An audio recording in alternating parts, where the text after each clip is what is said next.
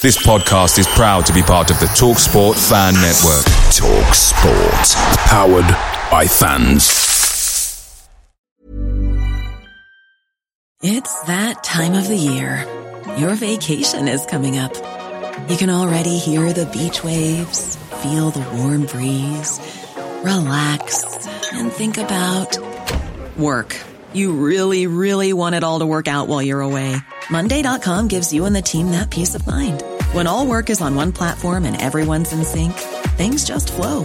Wherever you are, tap the banner to go to Monday.com.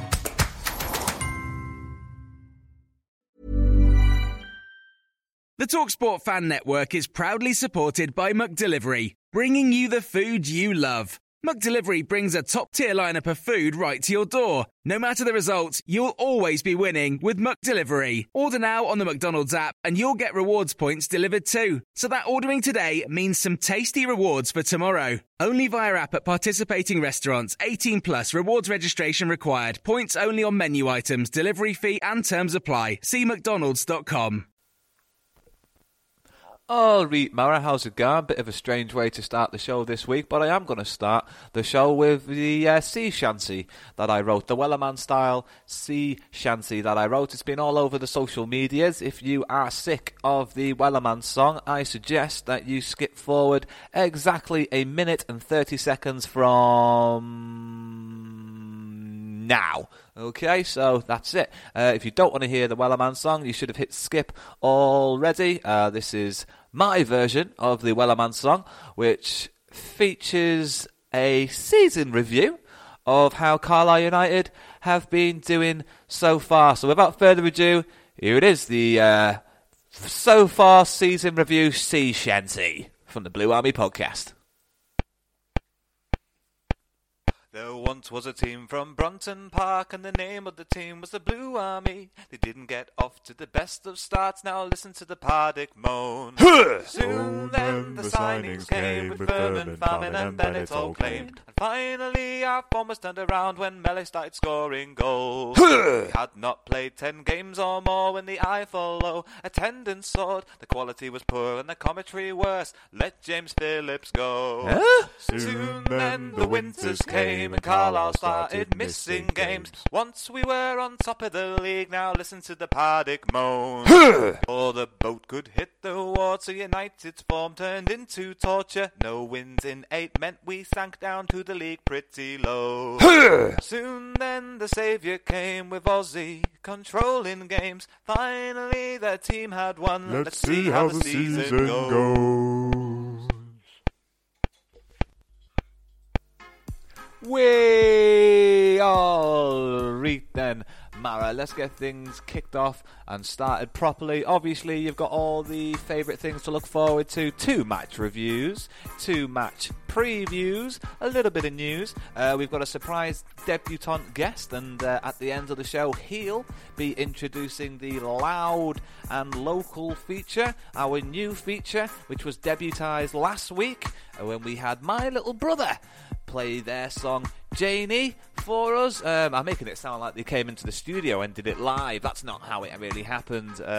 They sent me an MP3 and I played that on the show because COVID means we can't go anywhere. And before I start going down divergent tangents and talking about nonsense, I think it's time for the Blue Army Podcast Joke of the Week. Is he having a laugh? I think he's trying to. It's the Blue Army Podcast Joke of the Week. You ready for this one? I'm nervous this week. Right. What is a goalkeeper's favourite snack?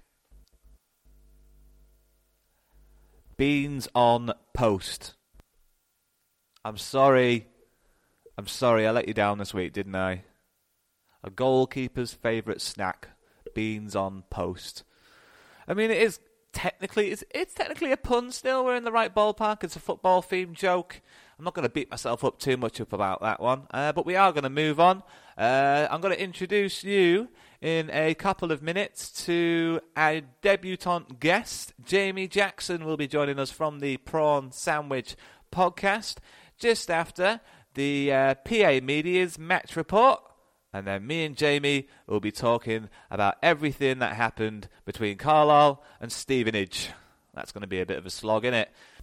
And I can't obviously forget the lovely Wills will be coming back to join us towards the end of the show to talk about everything that happened against L.Orient and possibly some news and a look ahead to the fixtures that we'll obviously be reviewing this time next week. All right, let's do this. Your Carlisle United lineup for the game against Stevenage is as follows. Norman in goal for the second game in a row.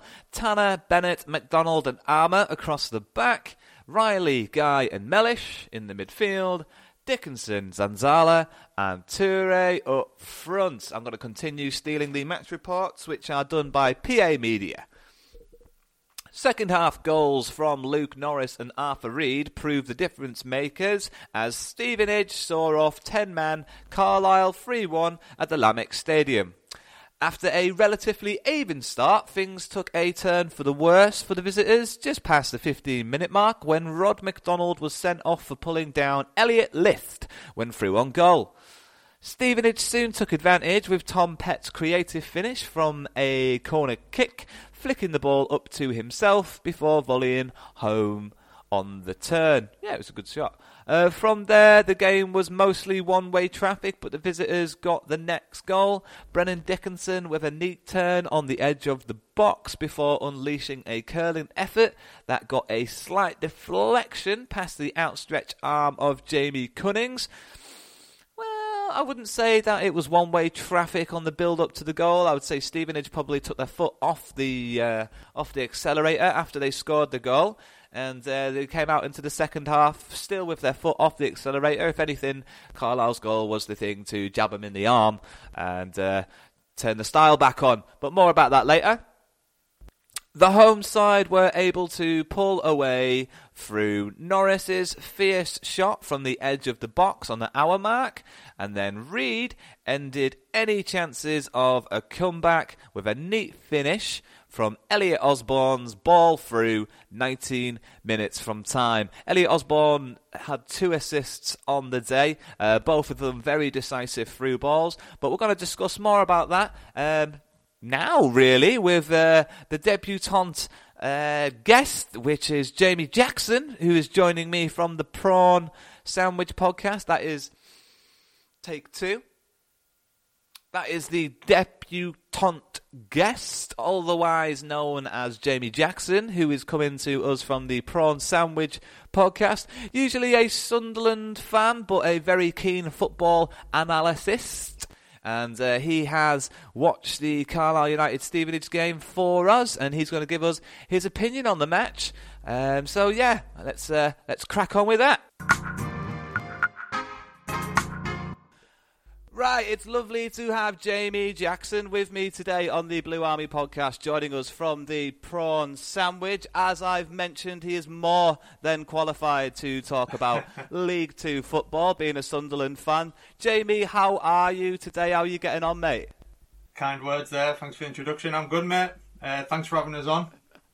Absolute pleasure, man. Absolute pleasure. I've put a lot of weight on your shoulders, I think, with that introduction, so we're expecting some quite in-depth analysis from you, mate.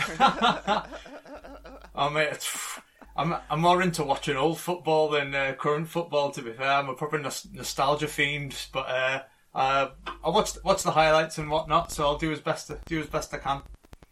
And it's all appreciated at the end of the day, because we're not paying you a wage. Right, I'll dive in, mate. I'll dive in. And to be fair, Carlisle United dived into the game in under 60 seconds. We had a chance. There was an overlap on the right-hand side. George Tanner put a cross in. And Jimmy Toure had 2 chances to swipe at the ball in the first minute. He tried to hit it with his right foot. And then he sort of like bumbled his head towards it, like a fish out of water.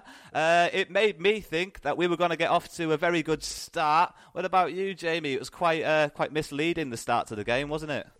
It was a great chance, to be fair.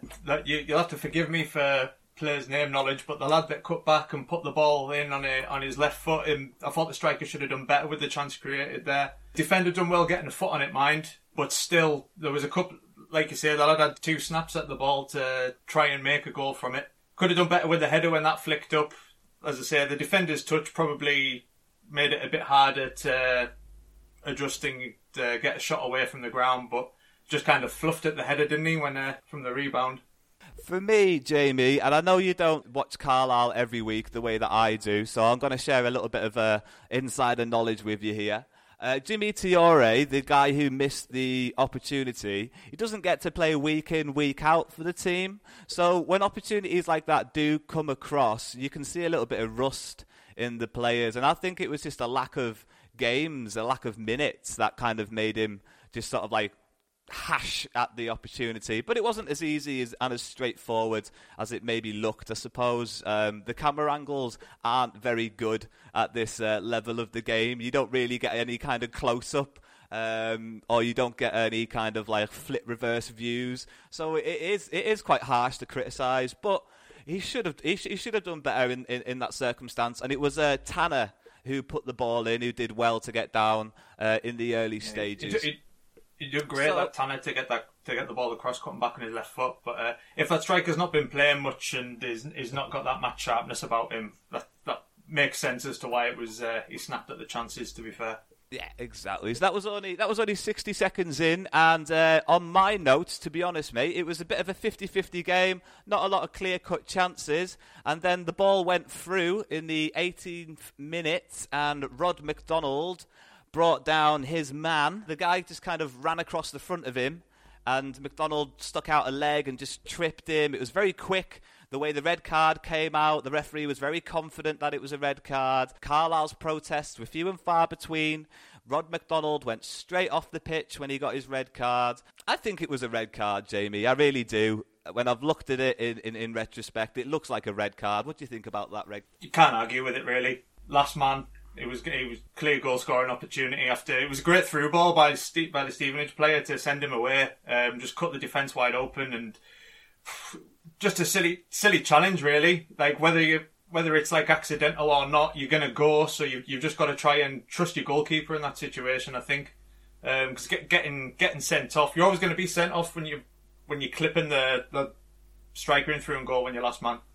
18 minutes in, you're leaving your teammates with a hell of a battle after that.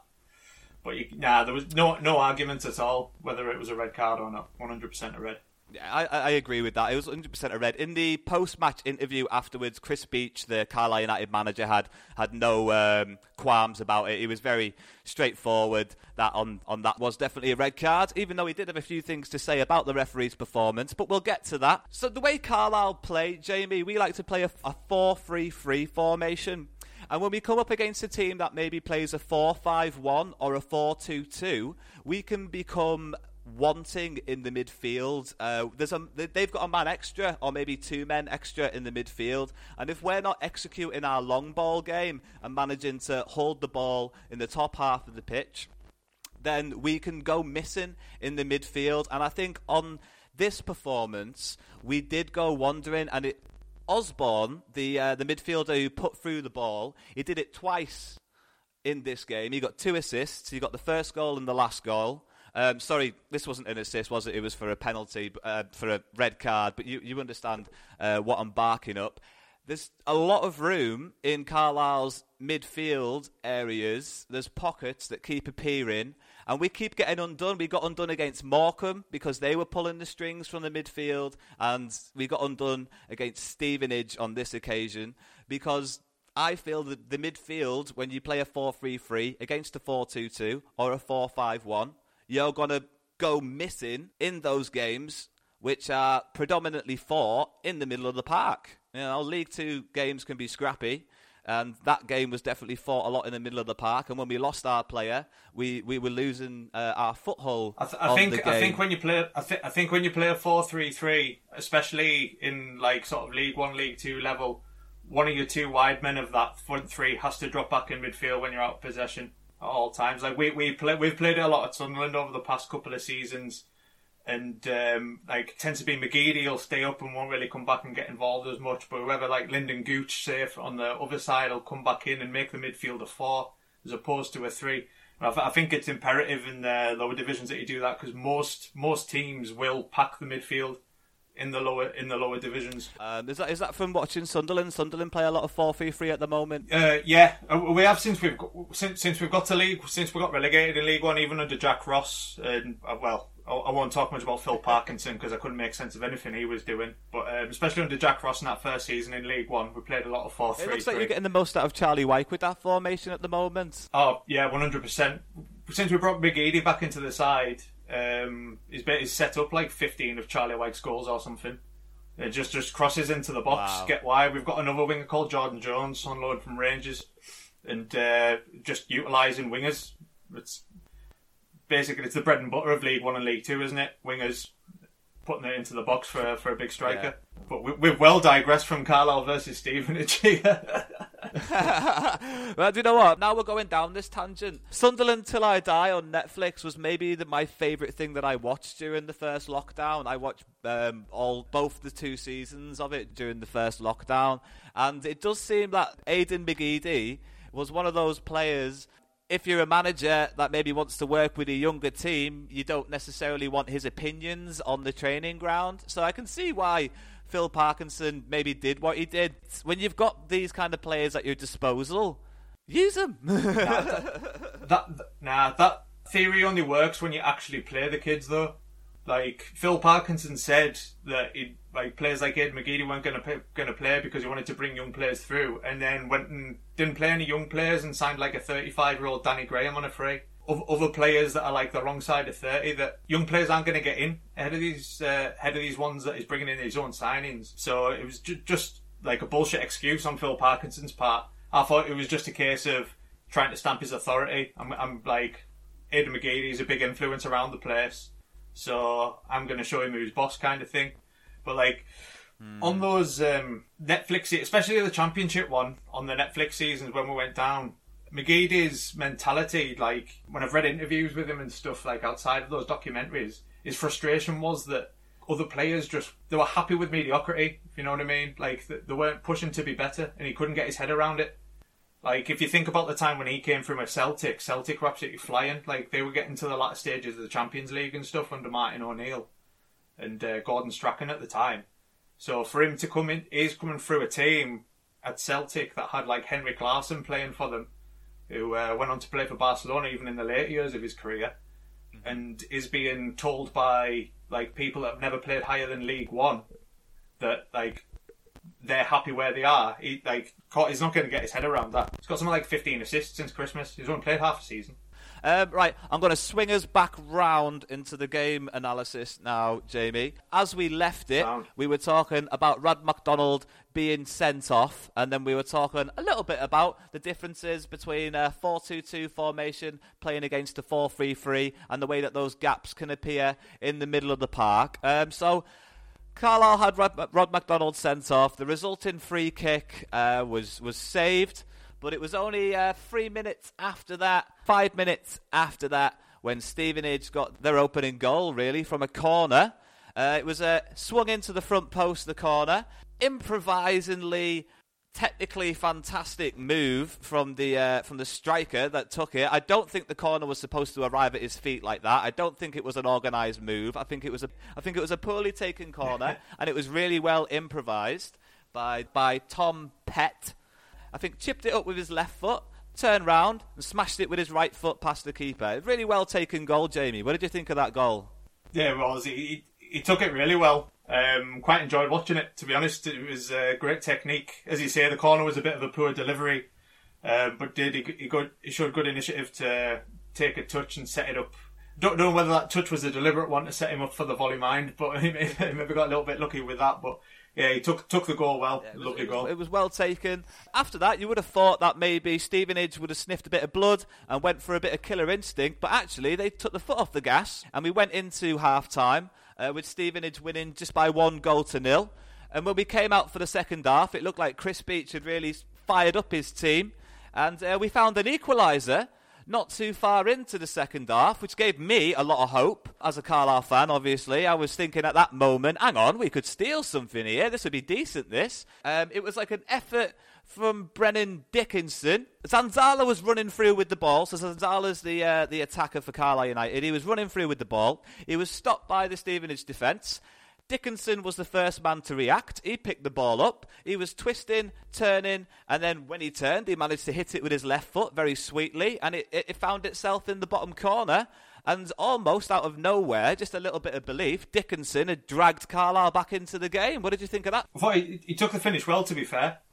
I wrote on there, he's done well to squeeze it in. One shot on target and one goal in the game. Fair play to him. Was it the whole first half, Carlisle went without a shot on target. But that goal put the fire back into Stevenage Borough's engine, as it were. 2 minutes after Carlisle got the equaliser, Norman was forced into making a really good save. For only a couple of minutes after that, when Stevenage found their goal, really, it wasn't a badly taken experience from old man Norris. Just sort of the ball ended up at his feet and he used his power and he smashed it home. The build-up to the goal itself, though, there was a ball that was lofted into the air, a clearance from Carlisle, and it was brought down at the edge of the D. And I thought there was a suspicion of handball there in the build-up to the goal, Jamie. I don't know if you spotted the suspicion of handball in the build-up to the goal, but the goal itself was well taken by Norris, showing his experience. What did you think about that one? Yeah, I didn't quite notice the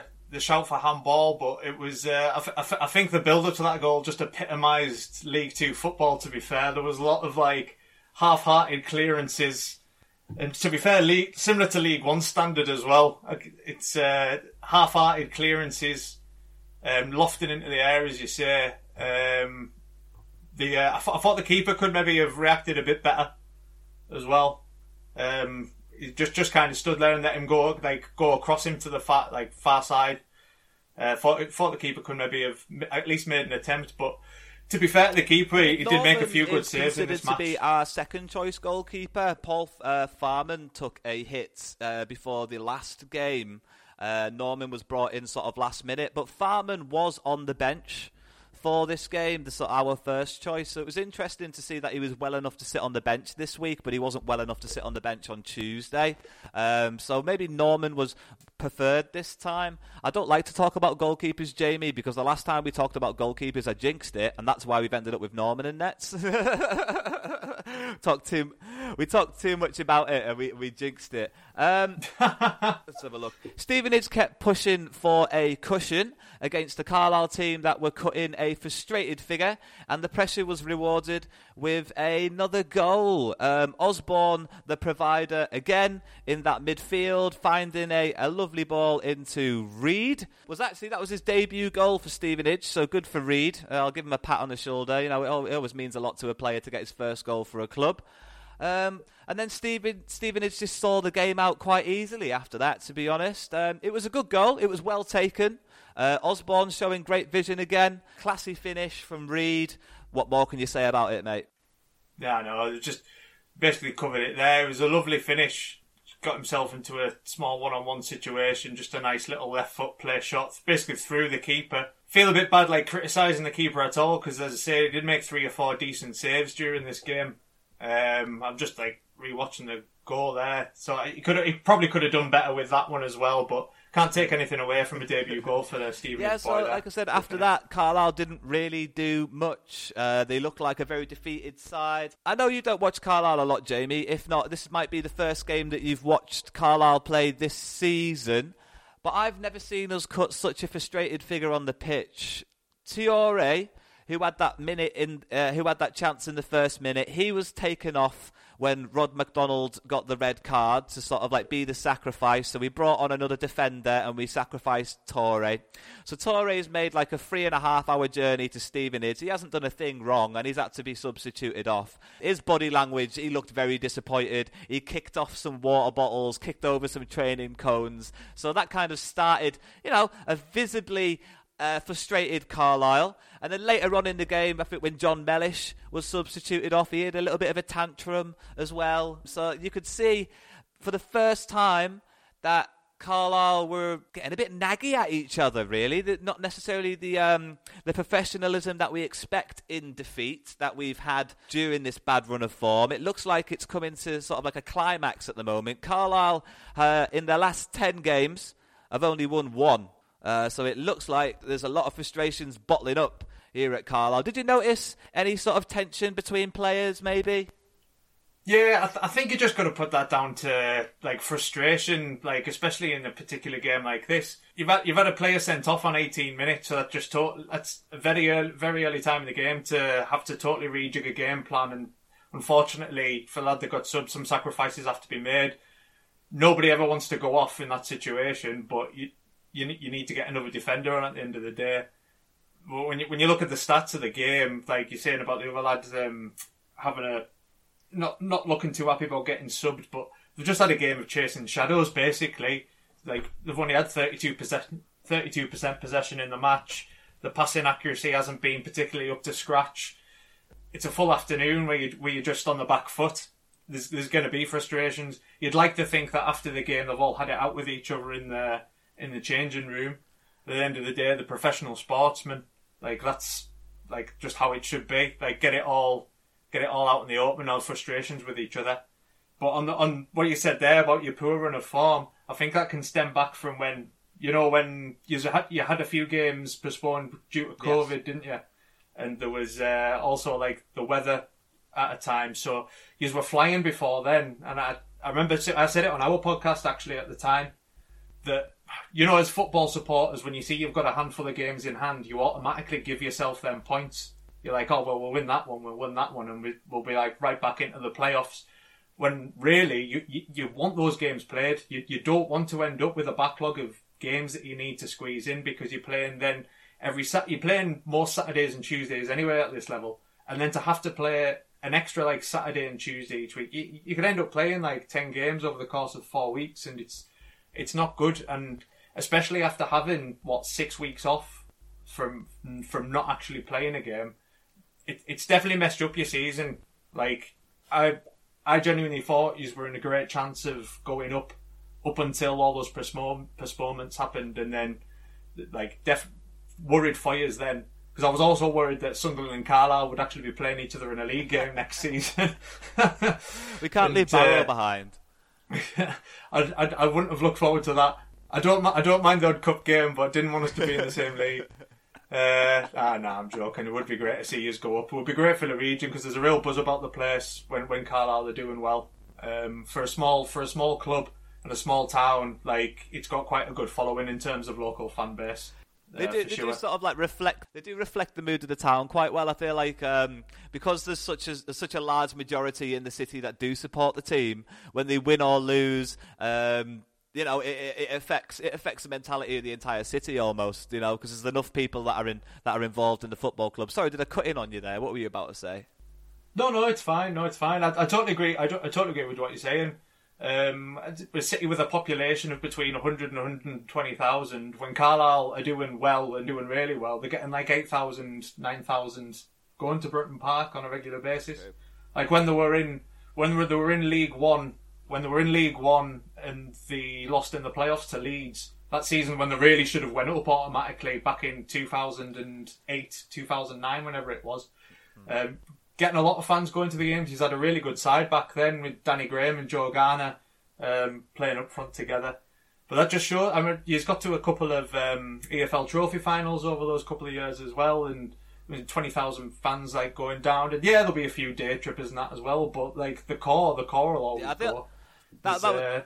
There's potential there, because it is quite a secluded place, Carlisle. There's nothing like right nearby. Yeah, there's a lot of like Man United and Liverpool fans like kicking around the city and stuff, but a lot of them will still like go to Carlisle games and that, because it's like hard to get to games like that. So there is a good following, Carlisle, for the size of club.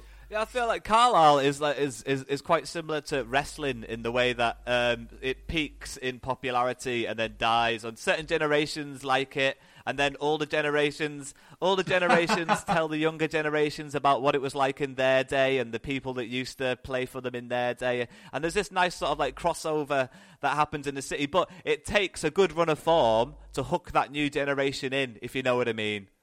It takes a Rock or a Brock Lesnar or a Steve Austin. It takes that new person. It takes the winning mentality, the winning form to get the next generation in. And this good run of form did help build up interest. And like you're saying, the playoff pushes in 2008, because we were just on the back of back-to-back promotions going into those seasons, back-to-back promotions, and a trip, like you said, to the EFL Trophy final at Cardiff, and then I think both times at Cardiff during that period.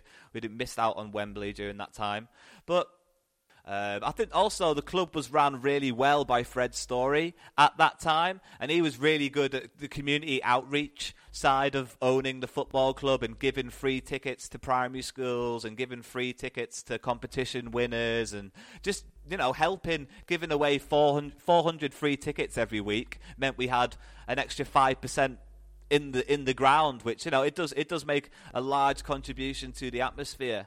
I was going to make about the Stevenage game is that in the post-match interview, Chris Beech was blaming the referee for a couple of his decisions throughout the game.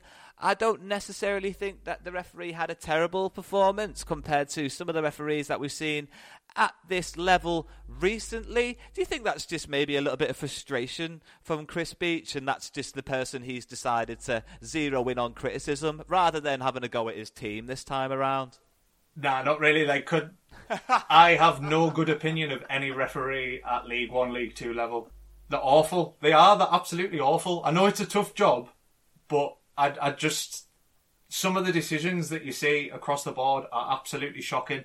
And I mean, the red card for me in this game was a red card, but... One of my guests last week made a really good point about a lot of the referees at this level have been promoted to do the VR in the Premier League. So we've got this missing gap now of referees that were decent because they're not here anymore. They've gone up to the Premier League to go and sit at whatever VR room and things like that. That would make sense. Because there's got to be some explanation as to why some of the calls are so bad. As I said, I'm not disputing the red card, but if there's been other decisions in the game that Beech has maybe thought of haven't been right, then I have no reason not to support him on that, because as I just said, referees in these lower levels are shocking. Agreed. Well, Jamie, thank you very much for joining me for the match review for the Carlisle United versus Stevenage game, mate. We all know by now you're not a Carlisle fan, you are a Sunderland fan, so it wouldn't have been all the fun in the world for you to have sat through this one. But can you say that you enjoyed yourself at least? Just for a sound bite. Oh yeah, I did. Enjoy myself. It was a pleasure, mate. Thanks for having us on.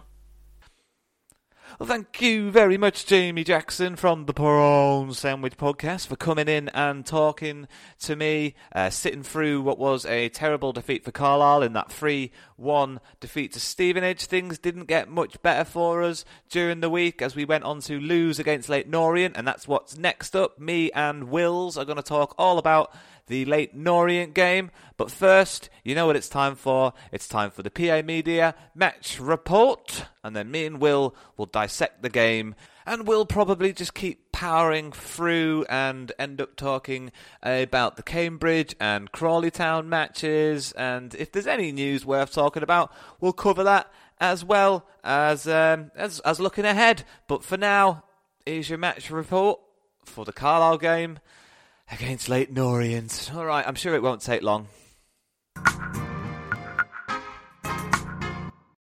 And your Carlisle United lineup for the game against Leyton Orient is as follows. Farman returns in goals. Armour, Bennett, Hayden and Anderton at the back. Guy, Furman, Mellish in the midfield with Torre, Zanzala and Alessandra up front. This is what PA Media had to say about the game last night. Connor Wilkinson's dramatic late lob stretched Leyton Orient's unbeaten run to 4 games with a 1-0 win at Carlisle.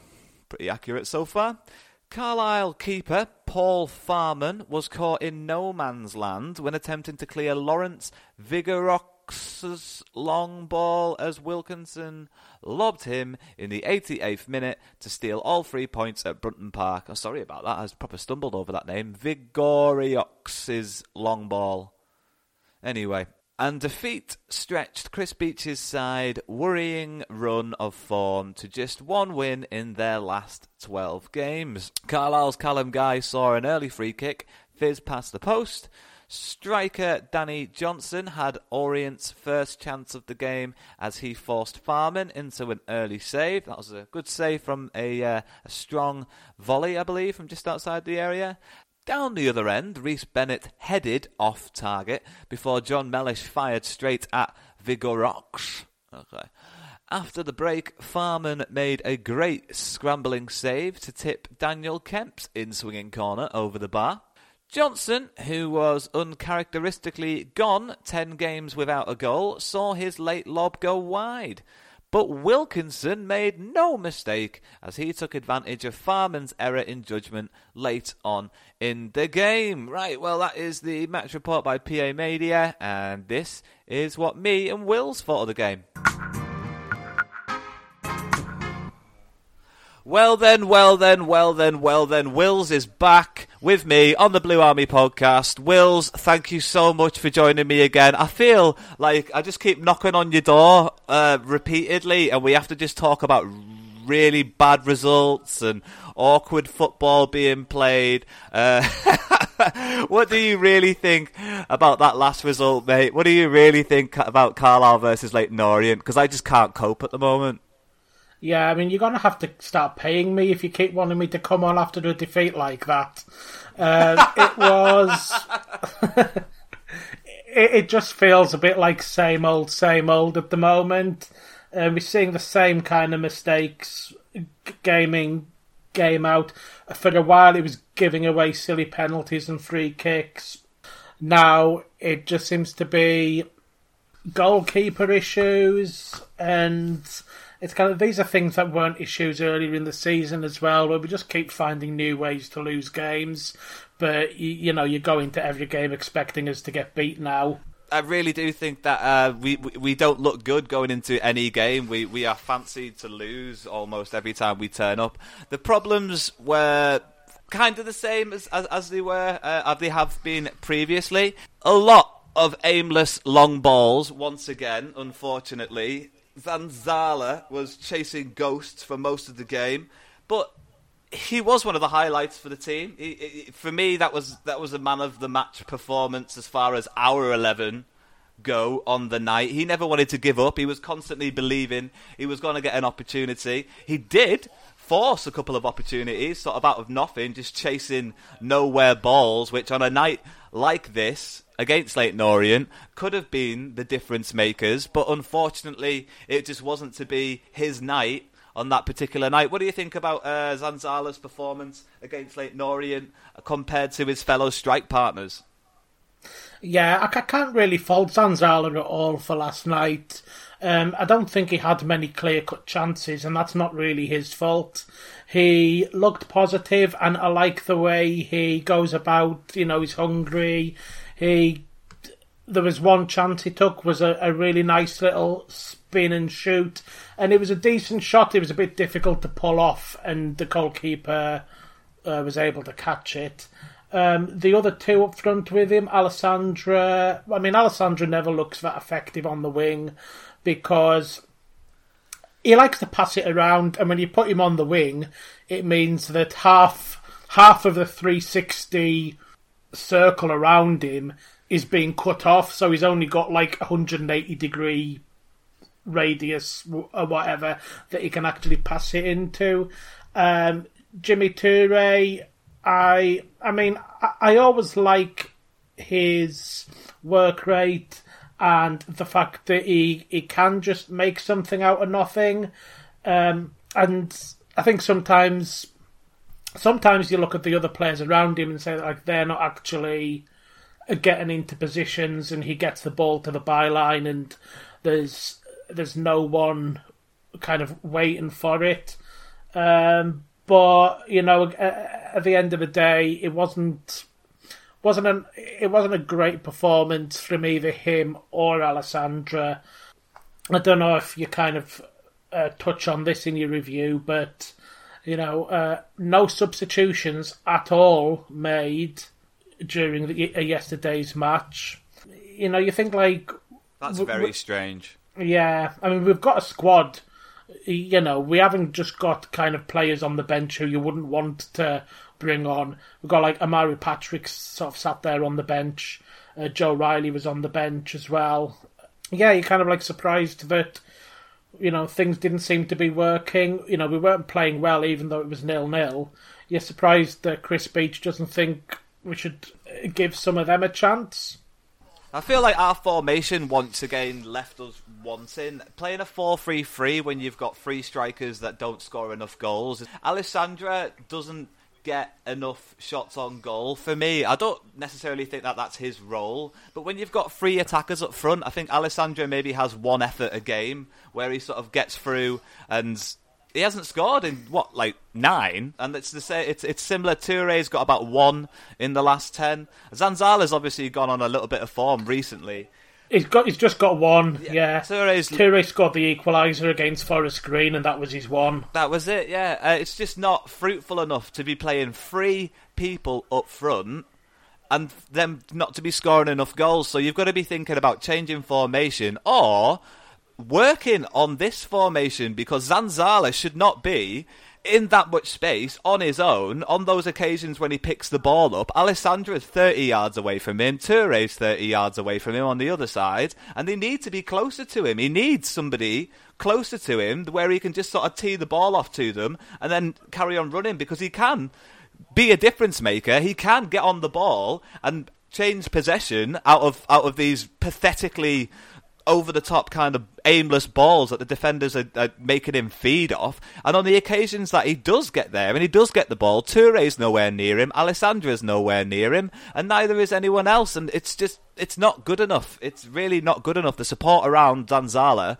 was not good enough last night, and it hasn't been probably since Zanzala sort of got into the team. They expect him just to bully, and he does that really well with his strength. He bullies defenders, and then they're expecting him to ping a 20-yard ball into the right or the left channel, or either play it back into the midfield and carry on running. And that's not Zanzala's game. Zanzala's not a pass and run kind of player. He's a target man. He wants the ball either in his chest, on his feet. He wants to hold his man off, and he wants to turn, and he wants to hit it. He doesn't want to be, making these runs in behind the defenders. It's not necessarily his game. He likes running at the defenders with the ball at his feet. That's what he likes doing. He's very strong, and he wants to establish himself, and he's more than capable of doing it at this level. But there wasn't enough support around Zanzala at all, and for having 3 strikers on the pitch, and in the last game against Stevenage, not one shot on target in 45 minutes, with 3 strikers on the pitch.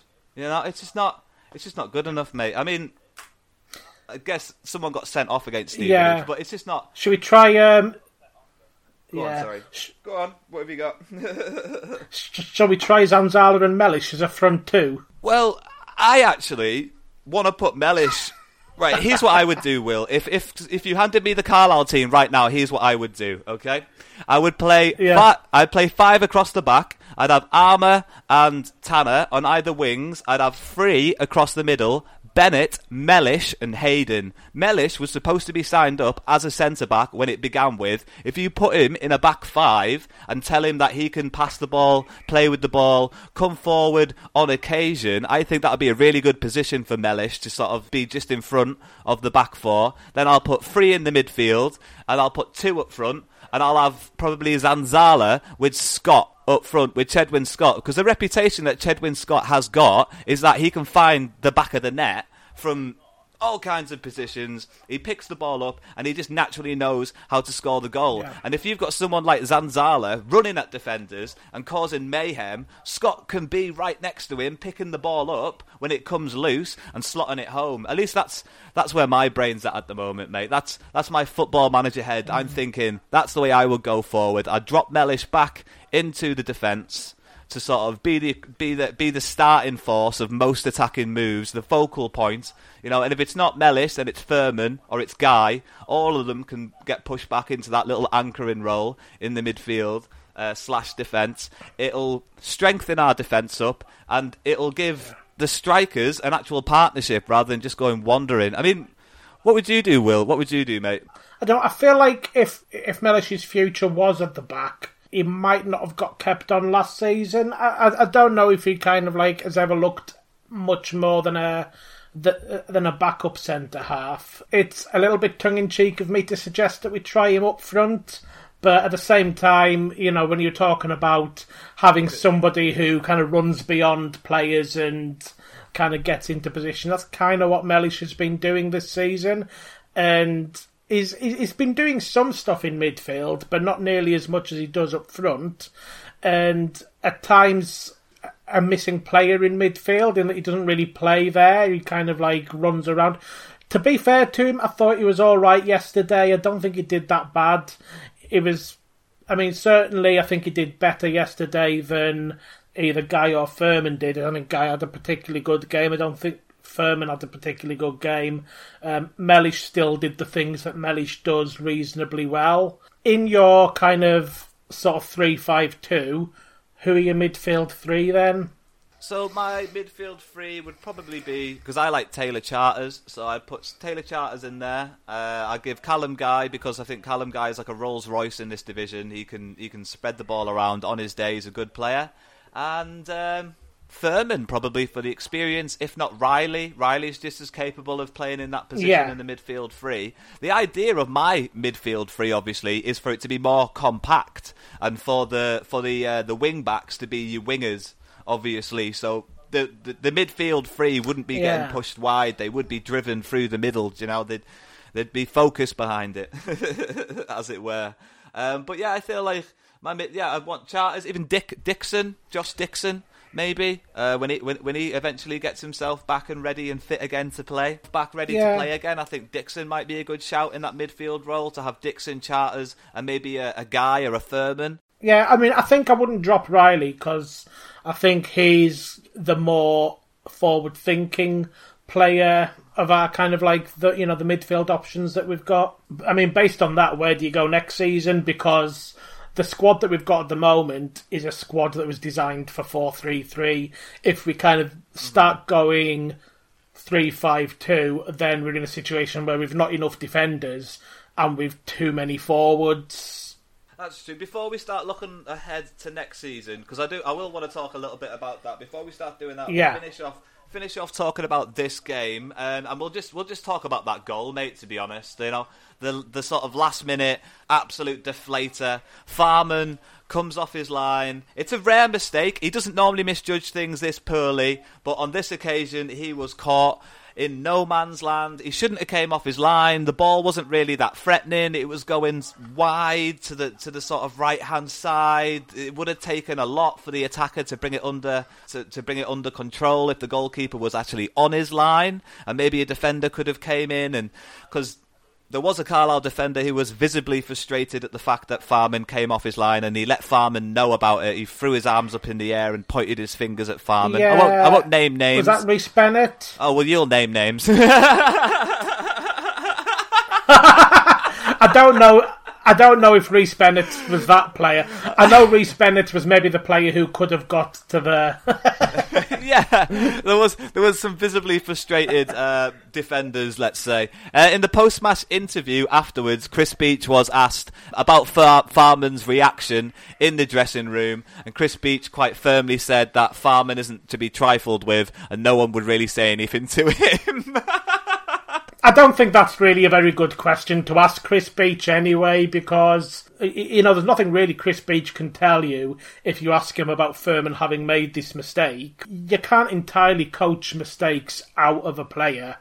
Sometimes they happen, and in a game like this where we've kind of been poor throughout the game, then a mistake's going to be a lot more costly than it would be in a game where we're kind of playing much better and we're maybe kind of 1 or 2 up by that point. No, it's just one of those. The that's football kind of answers. Do you know, you can't give much more than that's football. You know, that's just part of that one. So yeah, I mean, that was the only goal of the game. Before that happens, Wilkinson, the goal scorer, did look like the most threatening player on the pitch for Leyton Orient. He had a touch of class in around the 60th minute where he took the ball away from Bennett and then Hayden, and then had sort of like a half volley and almost took it over Farman. 6'2", playing on the right attacking side. He was a force to be reckoned with. He looks like he's a cut above this league, and the reason I'm going to say that is because I signed him on Football Manager for Barrow, and he's great. Oh, he would be a Barrow. He does a great job. That's very true. Wilkinson and Adibo Akinfenwa were my two signings of the summer. We're not doing badly. We're having a good season. How do you manage to get Akinfenwa to Barrow? I sold everybody and gave him nothing but compliments for a month.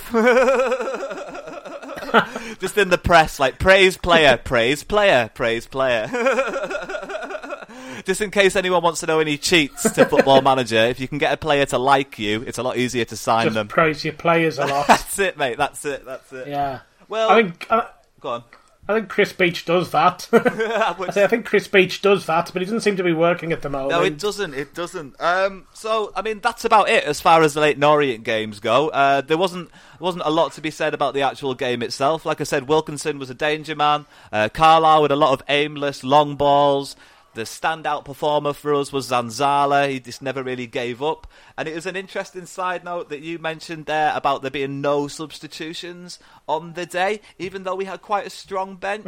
Yeah, no, that's a very strange move. So if I was one of those players sitting on the bench and didn't get to come on, would I be happy with my manager? Is it going to cause more friction? I think it might. I mean, Joe Riley. Yeah. Yeah, I mean, like, you know, you look at Joe Riley, who I don't know if the reason he was dropped was because he was kind of seen to have played a lot of football and needed a rest. But at 0-0, with the game kind of seeming to be petering out and without us offering much, you know, that's the kind of point where you'd think, get Joe Riley on, or get Omari Patrick on. And, you know, we didn't do that, and I'm kind of surprised. It's not the first time he's either made no substitutions or maybe only one or two and made them really late on. And you kind of like think with this Saturday, Tuesday schedule that we've got going on at the moment that it's going to be very important for us to use our squad, and we're not really doing that at all. And it's a bit of a mystery as to why. I can't really fathom it at all. I mean, for me, I've got to stop. This is my new catchphrase, Will. For me, Anderton coming back into the squad for Tanner was obviously a change to sort of keep fresh legs. And also, if you've got Anderton as your official captain, you've got to try and put him back into the first team. I mean, what kind of mayhem is that going to cause in your dressing room when your captain's not even anywhere near the first team for 3 or 4 games in a row? So seeing Anderton back in the team didn't exactly give anybody a lift of inspiration. It does look like we're getting towards time of year where we don't have a lot of options, and we should start looking towards next season. And in preparation for that, I had a little look on transfermarket.com. I'm going to give those guys, this is where my information is coming from, to have a look at what Carlisle players are actually signed up for the 2022 season. And which players are obviously, so far at least, queued up to leave us. There's only 4 or 5 players that have signed up for a 2-year contract. One of those is Magnus Norman. Rod McDonald is signed up as well. He's currently suspended. George Tanner is signed up. I think that's a good sign-in to get signed over for 2 years. And there's one more. Brennan Dickinson is also signed up till 2022. I believe there's a number of players with options to stick around next year, but how many of these players would you want to stick around next year, to be completely honest? I am definitely getting to the point where I want to see some young lads given the opportunity. I want to see Chedwin Scott given more of an opportunity. He's only on a contract until the end of the year. He hasn't been given a fair opportunity to prove what he can do at this level. What do you think, Will, going into the last 10 games of this season, shaping up your team and trying to obviously push for those playoffs next year. What do you do? Do you stick with Chris Beach and do you rely on his resources over the next summer to bring in more recruits? Because these recruits haven't worked out fantastically well, to be completely honest. And he's been here nearly 2 seasons now. So where do you go from here, mate? Where do you go from here? I mean, this is the question that's been driving me mad ever since we started, ever since we dropped out of the playoff contention is, are the players that we've got still good players? Is the fall away, or is our lack of form down to just a lack of quality in the squad, or is it down to other things that are maybe related to the January that we had, where we didn't play many games, training pitch, I think we weren't able to train outdoors, and then we had players with COVID. And, at one extreme, you could say that those things that happened in January, a sort of perfect storm of things, I would maybe say that the way, the high-tempo football that we played, we were always likely to have a bit of a struggle for form in the second half of the season, not being able to kind of keep those fitness levels up. If over 50% of the players had COVID, we still don't know how that could be affecting their fitness now. We don't really know how much training was impacted by frozen pitches and match sharpness, and kind of it could be that each of those things individually might have affected our form a little bit, but the fact that they all happened together affected our form a lot, in addition to the fact that there's kind of psychological things such as momentum and morale, and once those things go, then it's very hard to turn them around. That's one argument. The other argument is that we were just overachieving in the first half of the season. The players that we were saying were like the best players in the best players in their positions in the division first half of the season aren't actually that good. And Chris Beach himself isn't actually that good, and we potentially need changes. Not sure if I think we need to change the manager, but that we need different players if we're going to challenge for promotion next year. And I would probably say that we're somewhere in the middle of those two extremes, and I cannot decide for the life of me whereabouts we are between the none of it's our fault and it's all our fault kind of scenario. I would like to see I would certainly like to see us have more strikers who can score goals. I think that's definitely a big one for me. But other than that, there are lots of players that we've got in the squad that I think if we had them still next season, could still be good next season. I'd kind of want to know what Chris Beach is going to do next season in terms of how we play, because I think you've said it yourself. We were playing really well when we were pressing teams hard and just kind of dominating teams and dominating them in midfield as well, and we never passed back and we never passed sideways in defence. The likes of Bennett and Hayden pretty much never passed to each other at all. There was a map that I saw. There was kind of like the passes that we made, and passes out of defence were just straight into midfield or straight into attacking midfield. Not fully direct, we weren't lumping it, but we were getting the ball forward quickly. And now we are lumping it a lot, and we are kind of passing it around and passing it back to the keeper a lot. And is that because Chris Beach has no plan B? I don't know. He's talked a lot about Sam Allardyce being one of his inspirations, and I hoped that he would be, because he's younger and he'd have his own ideas, and he did. But when things turn tough, is he maybe kind of like retreating into Allardyce mode? I think they're fair comments. I really do. I'm not there yet to say Beach out. I'm not. But it's hard not to at least wonder what might happen if Beach did leave and maybe what kind of candidates are out there and achievable for Carlisle to be able to bring in. We assume that because the board have some money through the Braithwaite transfer, through Henderson's injection of money every time he plays for Man United, that if we wanted to, we could go out and get a pretty experienced manager, which we haven't done in a while. We haven't had a 20-season manager, a 15-season manager in a while. On the top of my list of candidates, if Beach was to go, I'd love to see Paul Simpson back at Brunton Park, mate. I really would. He's the assistant at Bristol City at the moment. He was the caretaker for a short amount of time. He wasn't given the job. He's not Nigel Pearson's natural choice to be his assistant coach. And I think if we used a little bit of money that we've got left over from those transfers and etc., I think we could entice Paul Simpson back to Brunton Park. And with Paul Simpson comes his endless contact list from his under-20s England job. So I think that'd be a really good signing to bring in.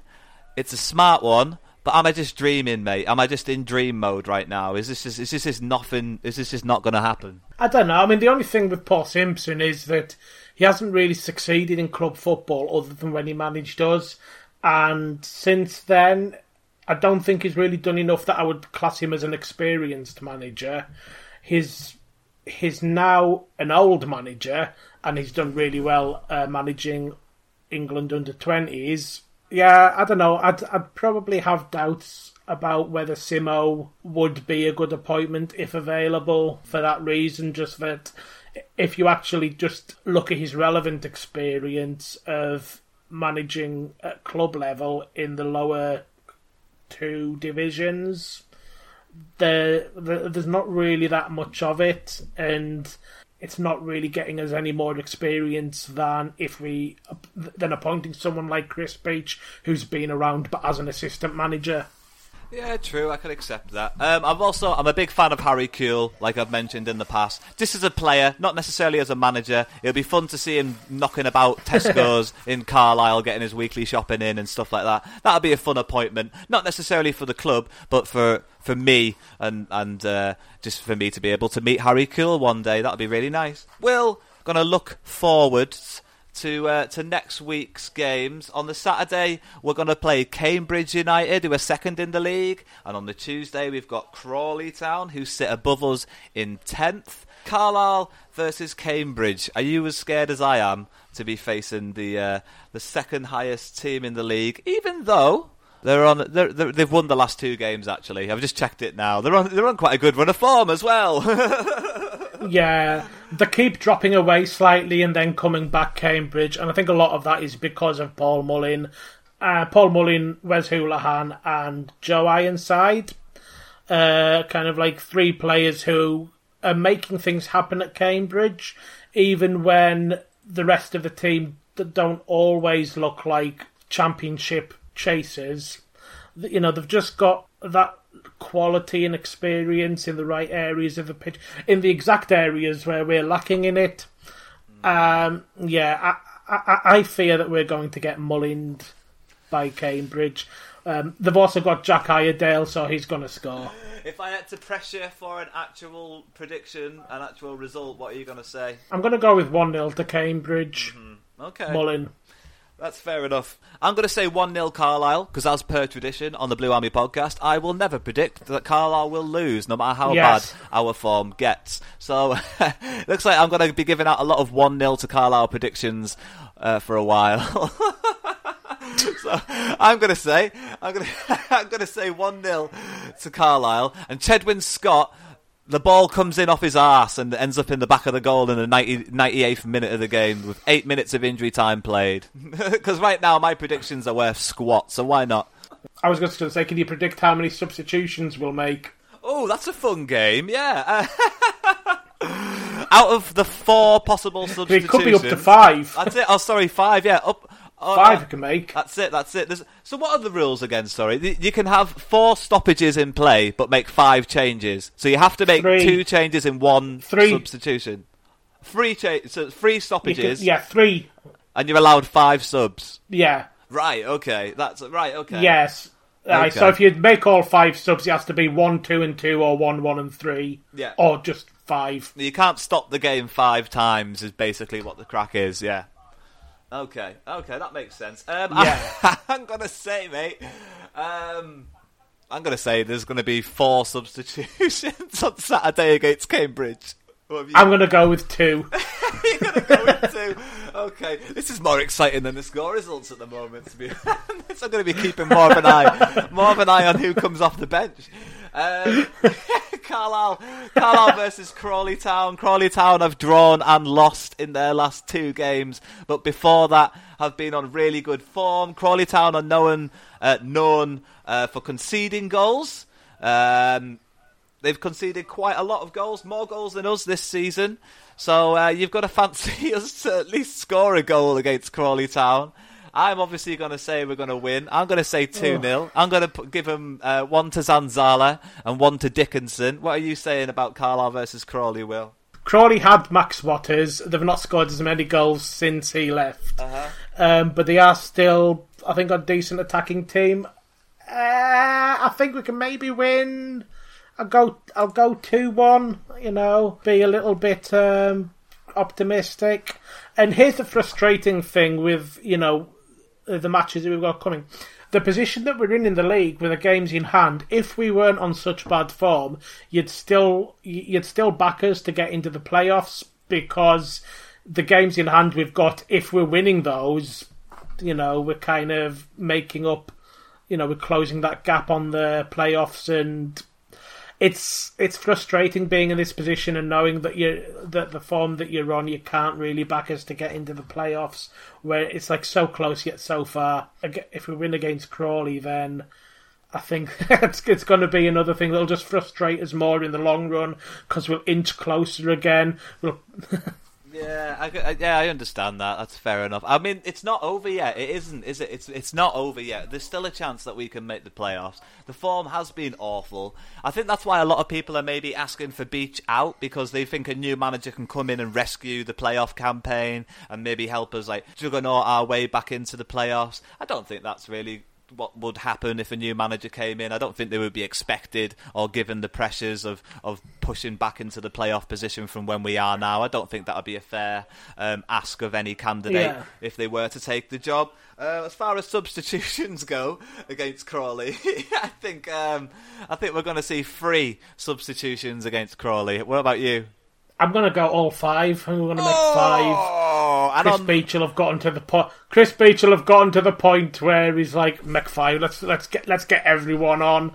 Maybe Coyote will be back by then, so we'll have more players. We'll have a stronger bench if Coyote's back. That's true. That's very true. That's very true, mate. Well, on that massive bombshell of a prediction, I haven't seen any decent news this week either, to be honest, Will, unless you've got anything to mention that you might have seen in passing from the News and Star or Carlisle News-wise or anything like that? Carlisle, just our League 2 as a whole. I mean, because the only thing that's happened in League 2 is that Salford have sacked their manager again. Wellens, was it? Apparently Gary Neville had quite the tearful goodbye for one of his old friends. Apparently it was a very emotional meeting. Salford playing at, like? I don't know. Didn't he just win? Didn't he just win the Johnson's Paint? Yeah, and it's the second time this season they've sacked their manager while being... Are they in the top 10? I think they are. Yeah. I think they were when they sacked Alexander as well. So, and obviously it's not good enough for them, the amount of money that they've spent. They expect to be right up there, and they'll keep sacking managers after 6 months or something if they don't get, if they don't get into the top 10. How is that supposed to work? They maybe want to look a bit closer to home if they want an answer to the question of why are they not walking away with the title. I think they've already got someone lined up for the Salford job, which is why they've keened it. I think most of the time Salford... Oh, they've already appointed someone? Who have they got? Gary Bowyer. Gary Bowyer? Bloody hell. Gary Bowyer. He's been round long enough, hasn't he, Gary Bowyer? I would have thought they would have given Roy Keane a job until the end of the season, at least. Yeah, but can you imagine Gary Neville, Phil Neville, Nicky Butt and stuff trying to decide who gets to tell Roy Keane that he's sacked in 6 months' time. Roy Keane's notoriously poor at working with lower league players as well. He just can't deal with the poor standard of football at that kind of lower league level. His frustrations build too much. The part of the reason he wasn't doing great in like Ipswich was because he would take the ball during training and just scream at them, "Do this!" and they were just incapable of pinging those 40-yard cross balls across the pitch, and it was just like just staring him down. Like, I mean, that's similar to Keith Curle. Oh, true, yeah. true. Curle, it's similar to some of the 3 criticisms that we had of Keith Curle. Mm-hmm. Keith Curle had 3 England caps under his belt. He was he was a big player back in day. Yeah, just players who've played at the highest level and sometimes don't seem to understand why the players that they're managing at this level can't do the things that they did when they were a player. Apparently, Gary Bowyer is on loan to Salford from Derby. What is he? Make of that what you will. So they are... Wayne Rooney's assistant. Yeah. They've loaned an assistant manager. I've never heard of that before, Will. I've never heard of a team loaning in a manager. I've never heard of that before. That's a new one. That's a new one. And you know what? To steal a phrase off Top Gear, and on that bombshell, I'll see you next time, Will, mate. That's enough from me and you for 1 week. I'm going to hand over to Jamie Jackson. Thanks for having me on, Liam. Yeah, no worries, Will. It's always a pleasure. Always a pleasure. We're going to hand over to Jamie Jackson from the Prawn Sandwich Podcast, and he's going to tell you all about the Prawn Sandwich Podcast. And we'll see you next week, won't we, Will? We will. Hopefully with better news. That's it, mate. Hopefully with better news. Me and Will will see you next week. So bye for now. Bye. Bye. All right, Mara. It's me, Skelly. Just before I hand over to Jamie Jackson from the Prawn Sandwich Podcast for the Loud and Local feature, I just want to say thank you very much. This has been episode 10. It's been so much fun so far to get to episode 10. I appreciate everybody for following, liking, clicking buttons, hitting other buttons and commenting on different pages. It means a lot to me. The idea obviously is to keep going forward, to get stronger, to get better, hopefully get some interviews in the bag for when the season finishes, so you've got all that to look forward to. And in order to get interviews, we need a way in, and sometimes a good way in is to have a really good following. So if you're not following us on Facebook, Instagram, and now on YouTube, please jump on all of those, because these guys, when we approach them for interviews, they do check our numbers, and they want to know if it's going to be worth the time. And obviously it's going to be worth the time talking to you amazing people. I really enjoyed doing it, but we need to convince these guys to come in and talk to us. So if you get a bit more loud and a bit more proudful about the podcast, pass on the pod and all that good stuff, surely we're going to go from strength to strength, and you guys are going to end up getting a much, much better show because of it. So yeah, thank you very much for listening to this little outro from me, Skelly. Just thanking you all, really, and I'm going to pass over to Jamie Jackson from the Prawn Sandwich Podcast for the Loud and Local segment. This has been the Blue Army Podcast. I have been your host, Skelly. We've had Wills on the show today, and we'll have him back next week to see if any of our predictions were right. Send in your predictions. Instagram, we've got an email address. It is thebluearmypod@gmail.com. Okay, that's enough from me. Cheers then. All right, Mara, bye for now. Hello everybody, I'm Jamie from the Prawn Sandwich Podcast, which I host with my good friends Dylan McKenzie and Nathan Cupid. We cover all sorts of football topics each week, including player profiles. We look back at old tournaments, we review football films, we discuss football manager saves, and we welcome guests from any football background, no matter what club you support. You can find us on Acast, iTunes, Spotify, wherever you get your podcasts. There's a YouTube channel. We're on Twitter, @Prawn Podcast, and we're on Instagram, @Prawn_Sandwich. So if you find us on there, give us a follow, please, and check out what we do. Here's a little clip from when we reviewed the horrendous football film Goal. So then it's the moment where like, oh yeah, his dad was in here last week for the Fulham game and he was over that moon. And then I thought, he's not a dickhead. He really did like Santiago. So then the film. Then Glenn Foy comes from nowhere, from the executive. Well, that's what I brought. Anna Friel and Glenn Foy managed to. Was his family on the phone? Yeah. On a Nokia 3310 or something. They managed to get pitch side and onto the pitch from a private box. Doesn't even work for the club. Breaking all kinds of safety guidelines. He's got on the pitch with a phone and hold on a minute, man. And then, by the way, Dad was at the game and. This is the worst bit of cinema. And it's the last bit of the film. It's the last scene. So he gets given this phone.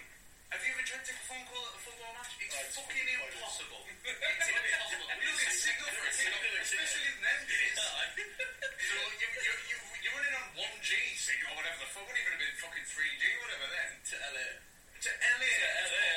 The cost of that phone call, man. She spent all the savings getting Santiago. How is she affording to ring? It's a good job she's using the bar phone. How's he going to be able to get in a busy call? Yes. In a busy bar phone. 2,000 screaming Geordies in LA. She's got 80-year-old ears, man. How can she keep it on the phone? He's got it on the call at the fucking St James's Park. And he's like, my dad was at the game. You didn't even like it, Dad. You remember that game I played against Fulham? Last weekend, Sunday. But Dad said it. He wants the game, man. And then Glenn Foy goes, I think he's watching you from up there, Santi. Foy's watching you right now, Santi. And that's not even the ending. Anna Friel's like, Santiago!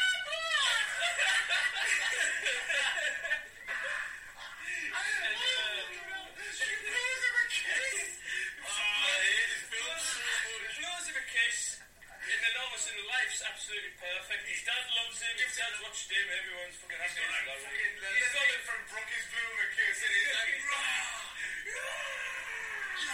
and then the film. To mention that his boy was still on the other end of the phone. Never spoke to his brother the entire time. He was worried about his brother not doing his homework when he left. The bastard's never rang him once. Rang him, said, "Can I speak to Dad?" Dad wanted to speak to him, but didn't still the phone to his boy. Just put more asked about the loud bit fluff. That's juiced him up. But he screams like fuck. Right. Screams like fuck. End credits. End of film. Thank God. Is there going to be a sequel? Probably. Well, we know there is. The running time of that film was 118 minutes. We put it 2 hours long, man. We put it on 57. That's what it was. We put it on like. Away days are great, but there's nothing quite like playing at home. The same goes for McDonald's. Maximise your home ground advantage with McDelivery. Order now on the McDonald's app. At participating restaurants, 18 plus serving times, delivery fee and terms apply. See mcdonalds.com. Hi, I'm Daniel, founder of Pretty Litter. Cats and cat owners deserve better than any old-fashioned litter. That's why I teamed up with scientists and veterinarians to create Pretty Litter. Its innovative crystal formula has superior odor control and weighs up to 80% less than clay litter. Pretty Litter even monitors health by changing colors to help detect early signs of potential illness. It's the world's smartest kitty litter. Go to prettylitter.com and use code ACAST for 20% off your first order and a free cat toy. Terms and conditions apply. See site for details. This podcast is proud to be part of the TalkSport Fan Network. TalkSport. Powered by fans.